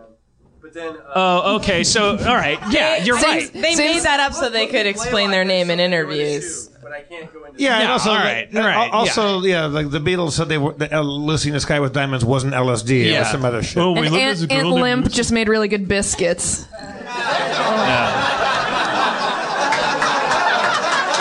Wait, what does Limp Bizkit mean? Is that a reference to something sexual? What is Limp Bizkit? When you have a bunch of people that jerk off on a biscuit, and then one person can't jerk off with the Limp Bizkit. That's what that Limp Bizkit means. I don't understand how the ordinary world in that Campbellian journey is a bunch of people jerking off on a biscuit, and then we had to make up a phrase for when that fails. Yeah. It seems like if everybody successfully jerked off on a biscuit, the biscuit would become limp. But you're saying that the guy that can't keep it up. The guy that can't jerk off is the winner. He's the Limp Bizkit. He's a winner? Yeah, because There are no winners. He's got to eat the biscuit. You know, go great in that biscuit. A little of my aunt's Pearl Jam. I always thought Limp Bizkit is the worst thing you can hear right before a dude punches you in the mouth. That's how you know you're about to get into a fight. When a white dude is like, Limp Bizkit! You're like, no! So fucking embarrassing. I don't want to hear Limp Bizkit or Smash Mouth under any circumstances. Right. I'd rather have my ass beat to Journey. Just a small town girl. Right. Yeah. You can fuck me up to Faithfully. You can hold me forever to Faithfully and just. Is that what's Faithfully? I'm forever yours. Right? Keep going. Keep going. It's also about semen. Wait, what band is that? Is that Journey? Journey. Wait. How do I not know a Journey song? I don't. Faithfully. You ain't fucking from Missouri. All I'm thinking is that's not Open Arms. You know what Journey means? It's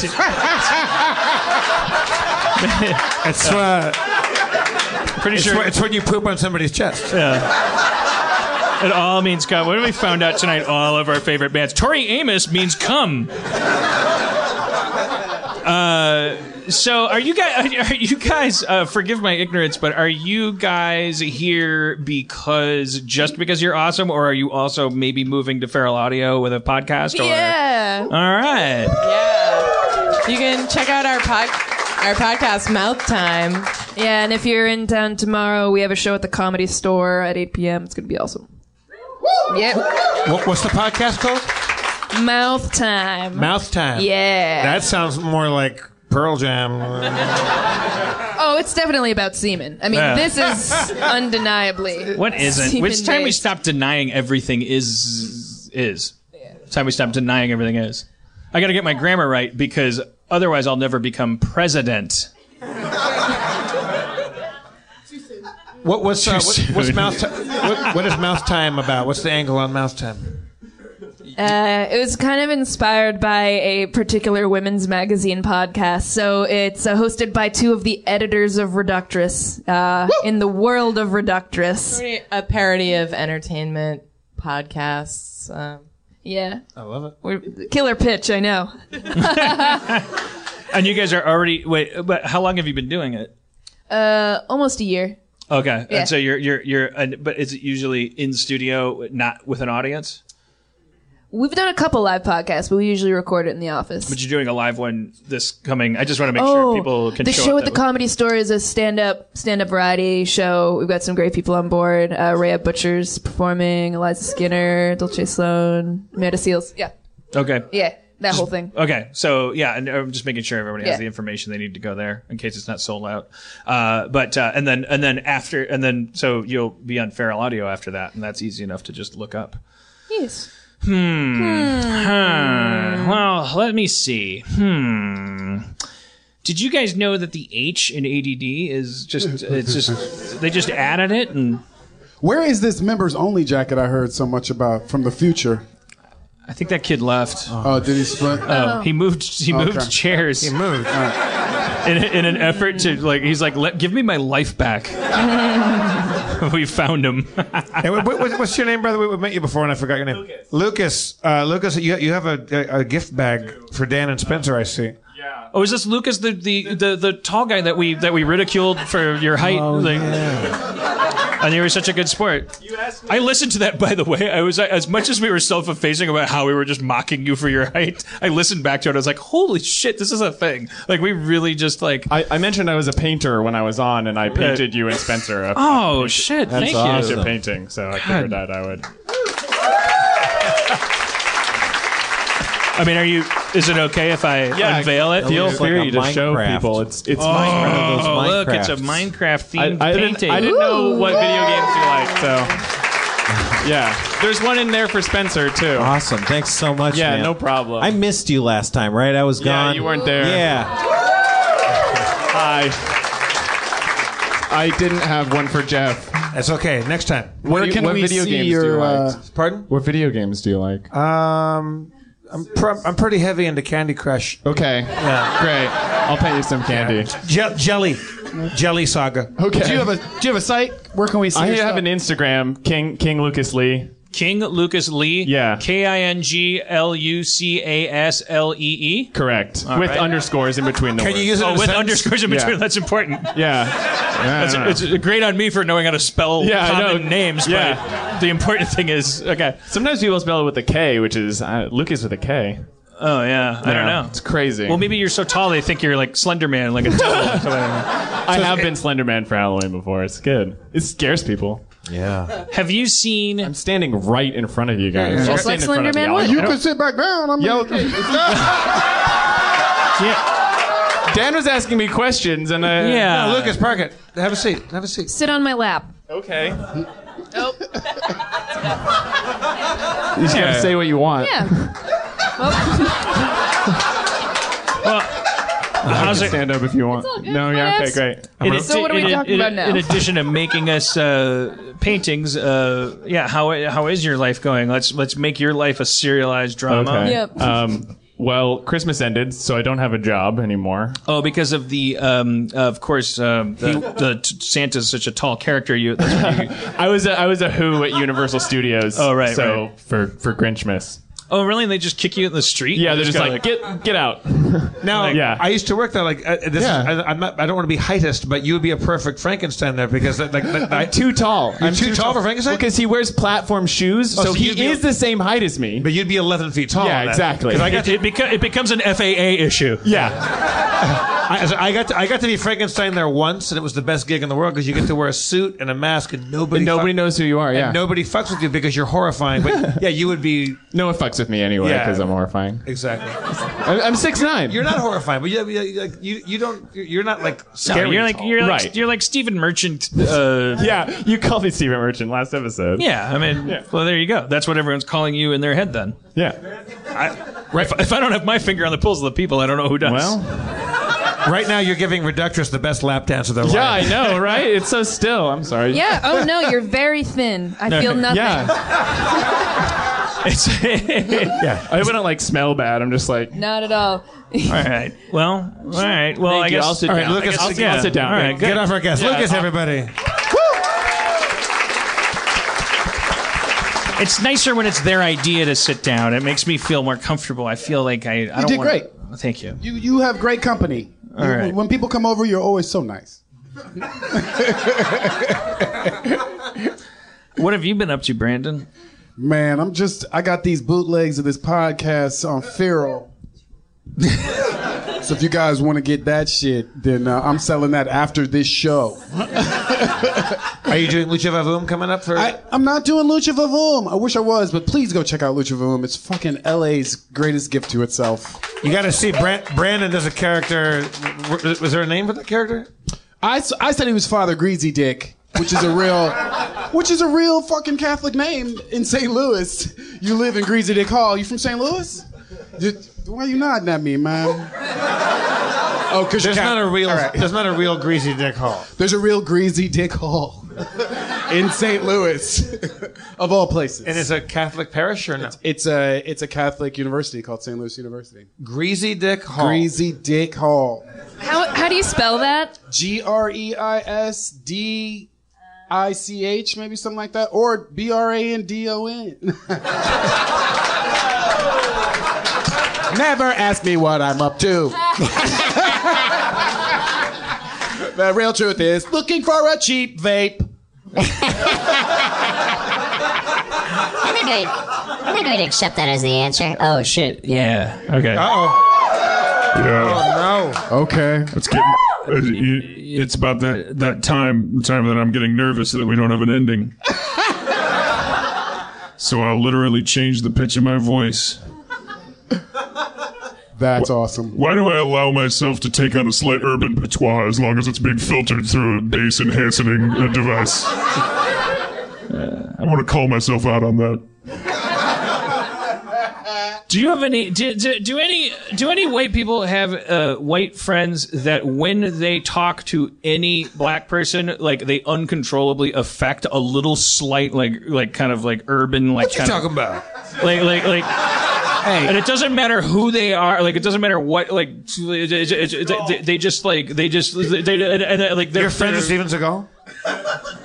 And I always I have such social anxiety. I'm like, oh my god, what are you doing? Stop! What are you doing? We love it. Everybody should do it. No, really, it's a natural thing that every person does. Whether you're speaking to a person who has an accent, yeah, mimicry, it's kinda, natural. yeah, it's the way you say, "I'm hearing you. I agree with you. I want to be on good terms with you."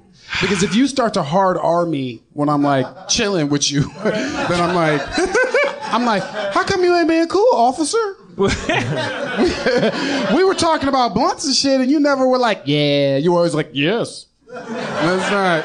So I think it's a good thing. Maybe I think it's you trying to reach out. Yeah, in your own. That agreement is how we learn language. It's how we mimic each other because it's how we socially agree with each other. Well, here's what I try to do when I talk to African Americans.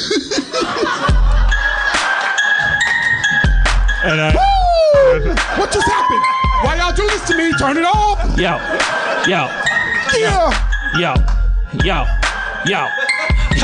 I try to be myself. I don't try to be someone else. I try to be myself. Try to be someone else. Yo, my name is. Who is that? Who is that? Yeah. Who is that? It's me. It's me. It's just me. You may be black. I just talk like this. You may be brown. I just talk like this. You may be a woman and I talk like this. But I'm not changing for you. I'm just showing you all I can do. Like break your body down to the break of dawn. Who that? On the front lawn. I'm gonna fuck your booty all night long. Gonna wash your car with my dong. It's so soft like a chamois. Go to South Miami. Fuck your Grammy. I win a Grammy for your mammy. For your mammy. Fuck your mommy. I'm a chamois dick. Take it, Brandon. Chamois dick. Super thick. Wash your windows. Dry them quick. The chamois don't fuck around. Shammy where? Shammy Town. Jeff Davis, run up in this motherfucker. Jeff Davis and save us. Yo, Shammy Dick's in the house. Yo, his dick's like a towel. Scrub you down so hard to make your pussy growl.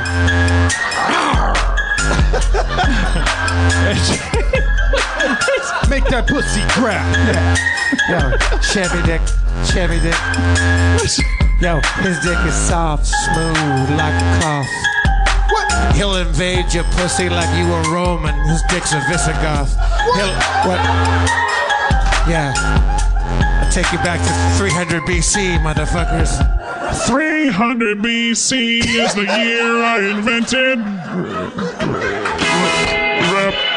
That's right. What? Shammy Dick! All right. Good job, yeah.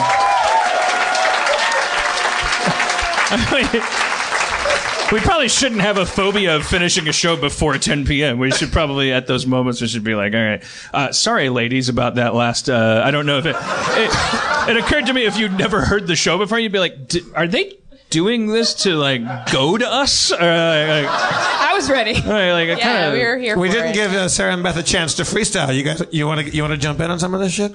Yes! Mandatory! It's one mandatory. Beth is hungry for it. Dustin, put a beat on before you get peed on. Y'all heard of salt and pepper. This is turmeric and ginger.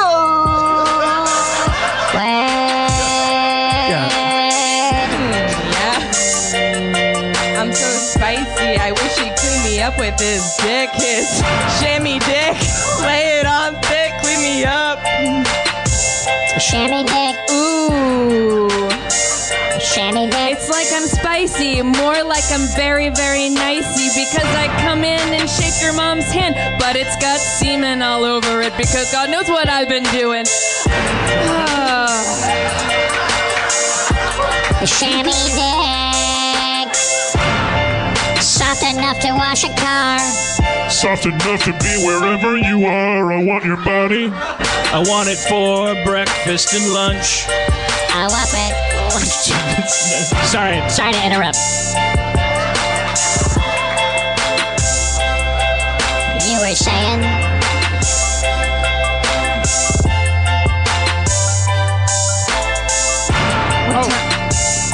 It's Jeff Davis' turn.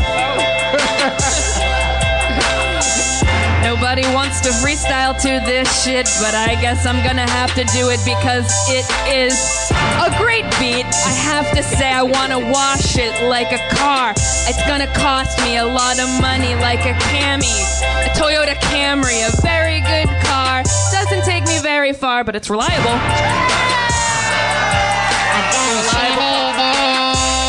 Yes! Reductress. MC Reductress. Yo, sometimes when I make love, I need that chamois. I need someone to wipe down my dick after I drop my pearl jammy. Yo, girl, can I get in your Camry? I'm reliable. I got it. Also, my Blue Book rating is pretty high. My resale value is pretty good. Lease to own. I'm a Tesla, the sex robot of cars. Wipe me down with your judgmental shammy dick.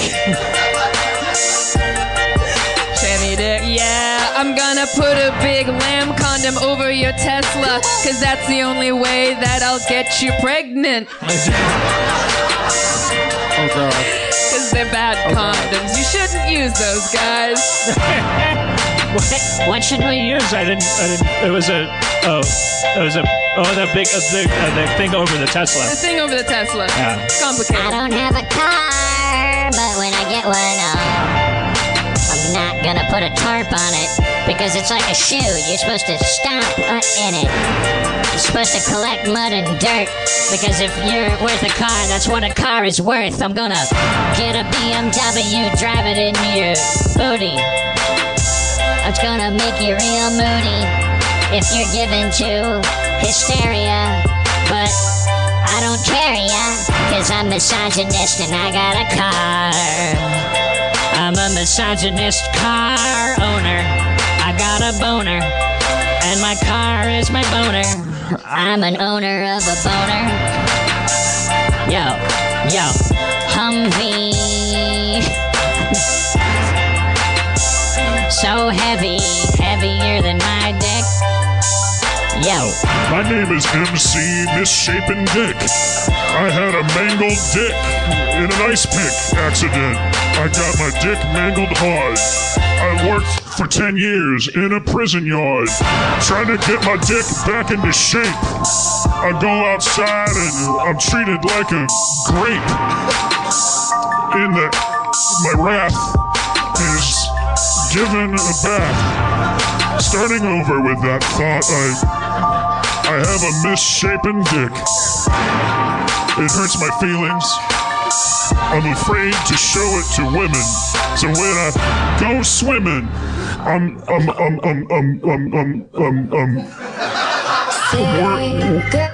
worried about it. MC Misshapen Dick, everybody. MC Misshapen Dick. MC Shammy Dick. All right. DJ Camry.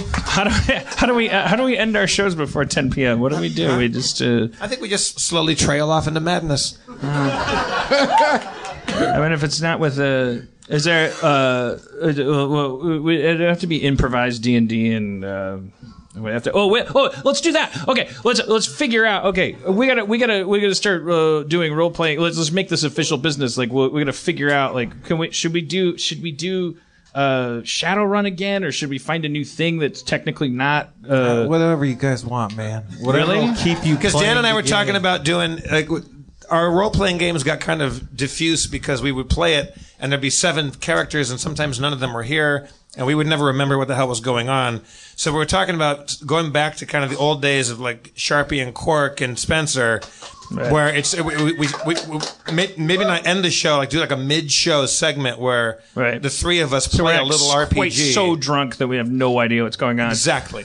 Yeah. But we have a little legal maybe trouble because of Harmon Quest. The way to be the safest of anything, if it's just, if it's not. That's an excellent point, actually. What? Electric Boogaloo? Yeah. One of the breakdancers from Beat Street? He's being sarcastic. It's weird to yell that out, but also don't want to say weird because weird could have positive connotations. Like dumb to yell that out.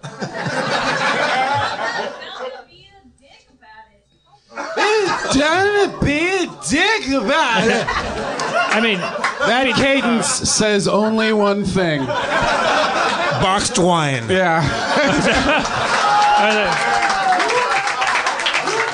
Somebody please take her box of wine away from her. I mean, I would say I am here to vote.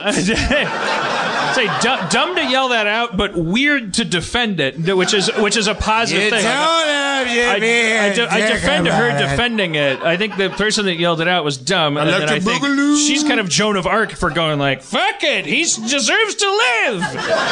I'm like, yeah, she's right. I don't think they're even sitting next to each other. I hope Electric Boogaloo and Wine Box Lady get it on tonight. But I hope that she keeps talking to him that way. You don't have the to entire time. You can take me home with you. We should get each other's number. And he comes home every night from a day of frustration. He's like, I just keep yelling out Electric Boogaloo, and no one gets me. And she's like, You don't have to be. Yeah. You deserve to yell it out. And he's like, I love you. And she's like, let's get something beyond bath salts. I don't want to just eat the face. I want to eat the soul. Let's bring Florida to Los Angeles. That's why we moved here. You're the one that said Shammy Dick. Brandon, you're our favorite. Don't even try it. My heart is dead. Motherfucker pays my rent. I've known this motherfucker for 15 years. You think I'm gonna pick you, Braveheart?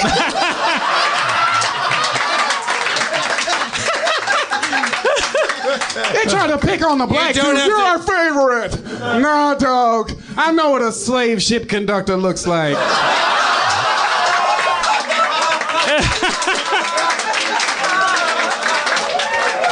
You're our favorite. Get on board. Love. That shit backfired. Exciting and new. Motherfucker got gutsy, but it backfired. I'm like the Brad Pitt, right? Like in that metaphor. Like I come with my beard and I'm like helping you build shit, and I'm like, I don't get it. Tell me, explain slavery to me. I don't get it. We gotta get you out of here. You would certainly be the slave owner.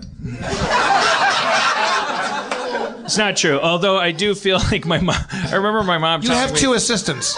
When we were just because I take to ownership well doesn't mean that I'm like that's different. But I do feel like there was a constant thing when I was growing up in Milwaukee where there were people that would call our house, like cold calling to round up family reunions, and there would always be this awkward moment where the person calling would be like, yes, the Harmon family is getting together in the park, and my mom would be like, okay, well, where should we go? and he'd be like, well, we're meeting by the water fountain, and forgive me for asking, but are you white? And my mom would go, yes, we are. And he'd go, well, we aren't. And then my mom would get off the phone and go, I think someone in our family owns slaves. Nah, we should go to that nice black family's party. They did that phone call disinvited us. The guy was like he would be like, you're not invited. That is not fucking true. No, you black people, you're exclusionary. My fucking last name is Johnson. We party with everybody. Good God. The black Swedes. If somebody fucking says Johnson, I shows up for the free food. I'm not stupid. You should have fucking shown up. These motherfuckers be like, we're the richest Harmons and we have the greatest restaurants, but that white family won't show up to our barbecue. Well, we should have gone. I didn't have a say in that family. I would have gone. You could have done something, Dan. I should have. I'm admitting to my mistakes. You said you made monologues that made change. You could have stood up for yourself. I should have made one of my monologues, let's go party with black people. I didn't do it. Well, it's not too late. Bring out Reginald Harmon.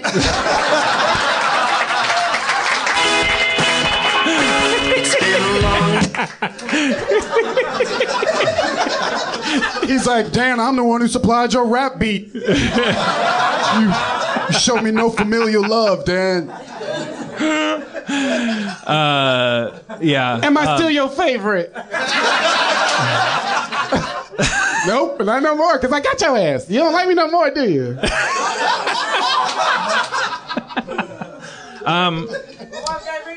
Honey, what? Now it's we okay. It's timing is it's hard. It's like a thing that you learn. It's like with ice skating. It's like, oh, you have blades on your feet and it's slippery out there. I've done both of these things, and you just go out and it's just like blip. And it happens to us too, primarily when people are just like, Frosted Flakes. And the only people that get through are the people so blind drunk that they're just like, I killed Kurt Cobain. And we welcome them all, and we want them all to come up on stage and stuff. But then there's this Jerry Springer effect, and then I need to be a better ringmaster. I need to like crack the whip.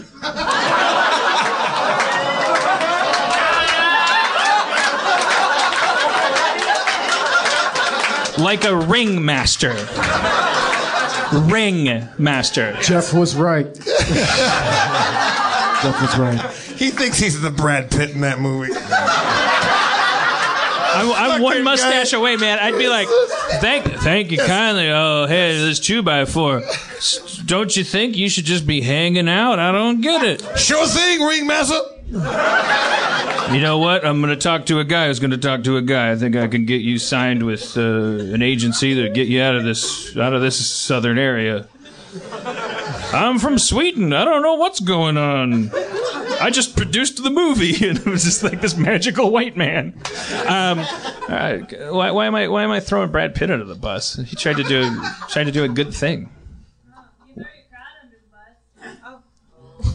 Oh.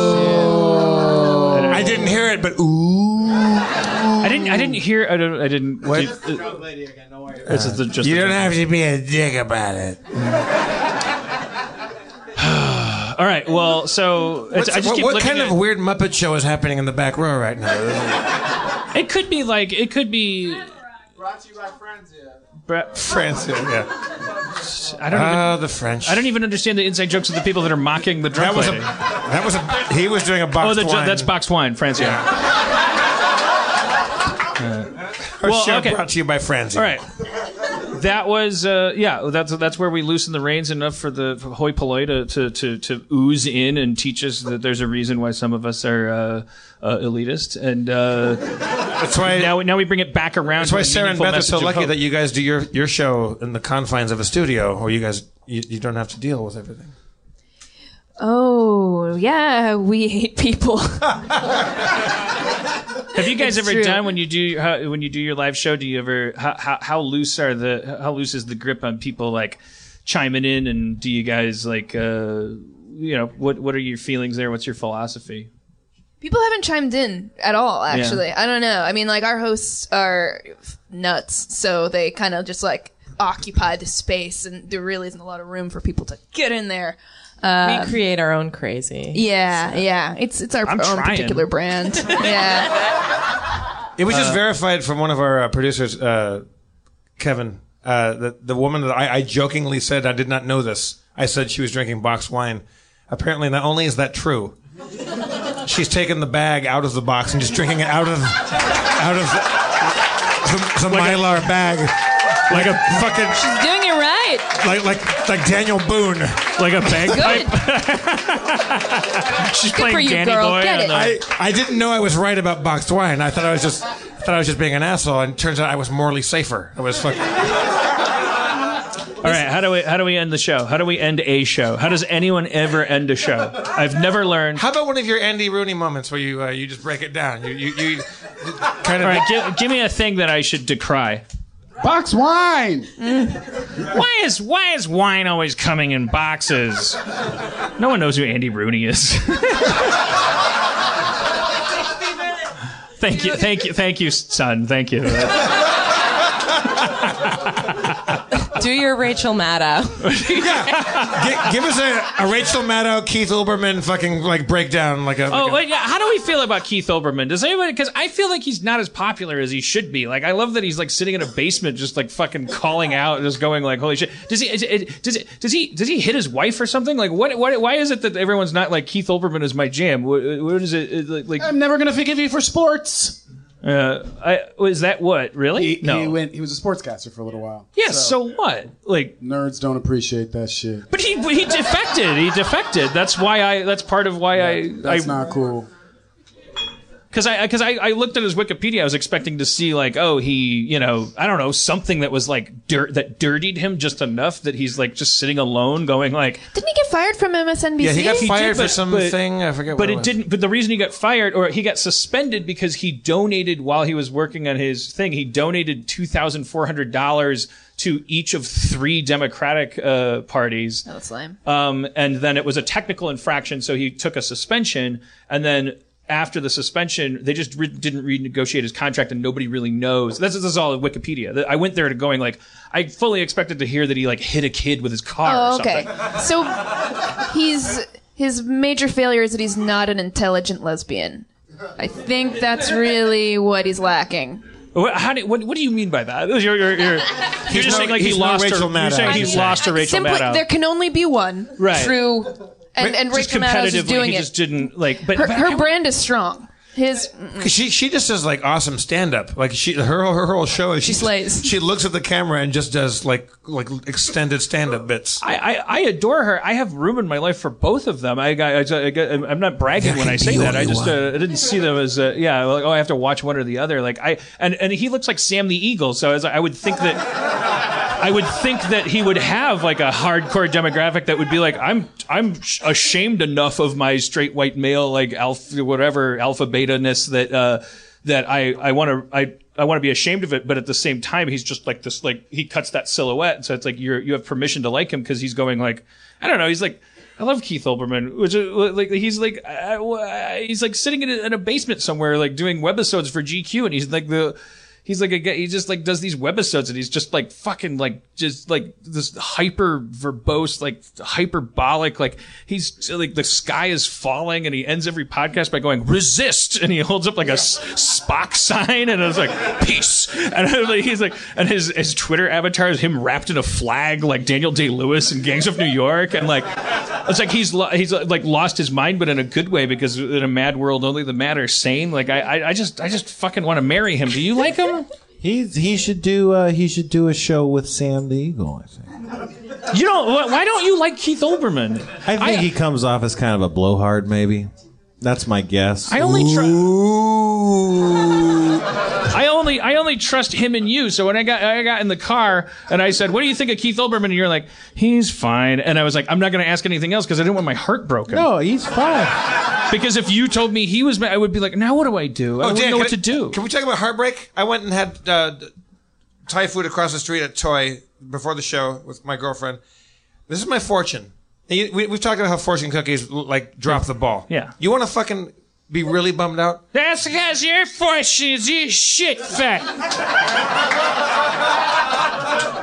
Here, pass this down to Dan. Dan, read this out loud. I got two fortunes in a row that were blank, and that is existentially terrifying. That's badass. This was my fortune in my fortune. Are you fucking kidding me? This is my fortune in my fortune cookie, and I wanted to punch Confucius in the dick. This is some fucking CBS bullshit. Your fortune is as sweet as a cookie. Are you fucking kidding me? That made me real. I was physically upset by that one. That made me physically upset. That's just that's beyond lazy into like. I thought that maybe they changed it from fortunes into advice cookies because they were trying to avoid litigation. So they would just be like, they used to say like duck or like you're gonna meet somebody today, guaranteed, and like maybe they like pulled back because people were like suing them or something. In 72 hours, you're gonna meet a foreigner with a knife. Yeah, like shit like that. I swear it used to be that way in the 70s. It would be it would be like a man in a yellow hat is going to give you Curious George. People were like, that's slander. Yeah. You're slandering. I waited forever for this. Do we both default to a horrible slack-jawed Valley girl when we hate people? I waited forever for that man in a yellow hat. But and then it just became like you'd open your fortune cookie and it would be like, it's better to be good than to be nice or something. Like, I don't care what you think about how to fucking run your life. I want to know what's going to happen. I'm trying to beat the tapestry of fate, you fucking Chinese cookie. Yes. I broke the cookie. I did my job. You have to live up to your end of the fucking thing. First you fuck up fire drills, then you fuck up telephones. Thanks for coming to Harmontown, everybody. It's been a show. Reductress. Look for Reductress on Feral Audio. Or no, it's not going to be called Reductress. It's going to be called Mouth Time. Mouth Time. Look for Mouth Time on Feral Audio. Mouth Time. Beth Newell. Sarah Papalardo. Am I getting that right? Brandon Johnson. Lucas, the bearer of gifts. Spencer Crittenden, everyone. I'm Jeff Davis, your comptroller. Your mayor, of course, is Dan Harmon. Thank you so much. Drive fast, take chances. Watch out for Winebox Lady. Feral Audio. I can't believe how cold it is. It's so cold in here. Don't you think you turn your own phone and look at me now? It's so weird. As a branch of the United States government,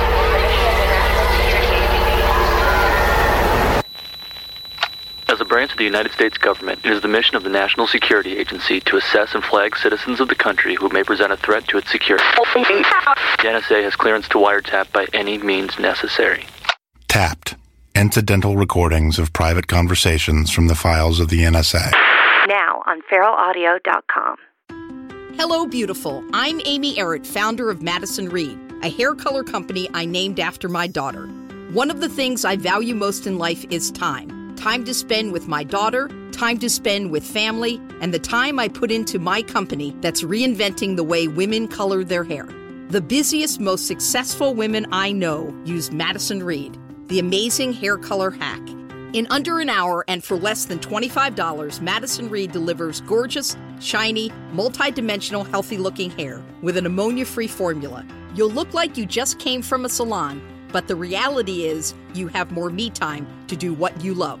Things get busy. Let us take care of you and your hair. Find your perfect shade at madison-reed.com and get 10% off plus free shipping on your first color kit. Use code NEW.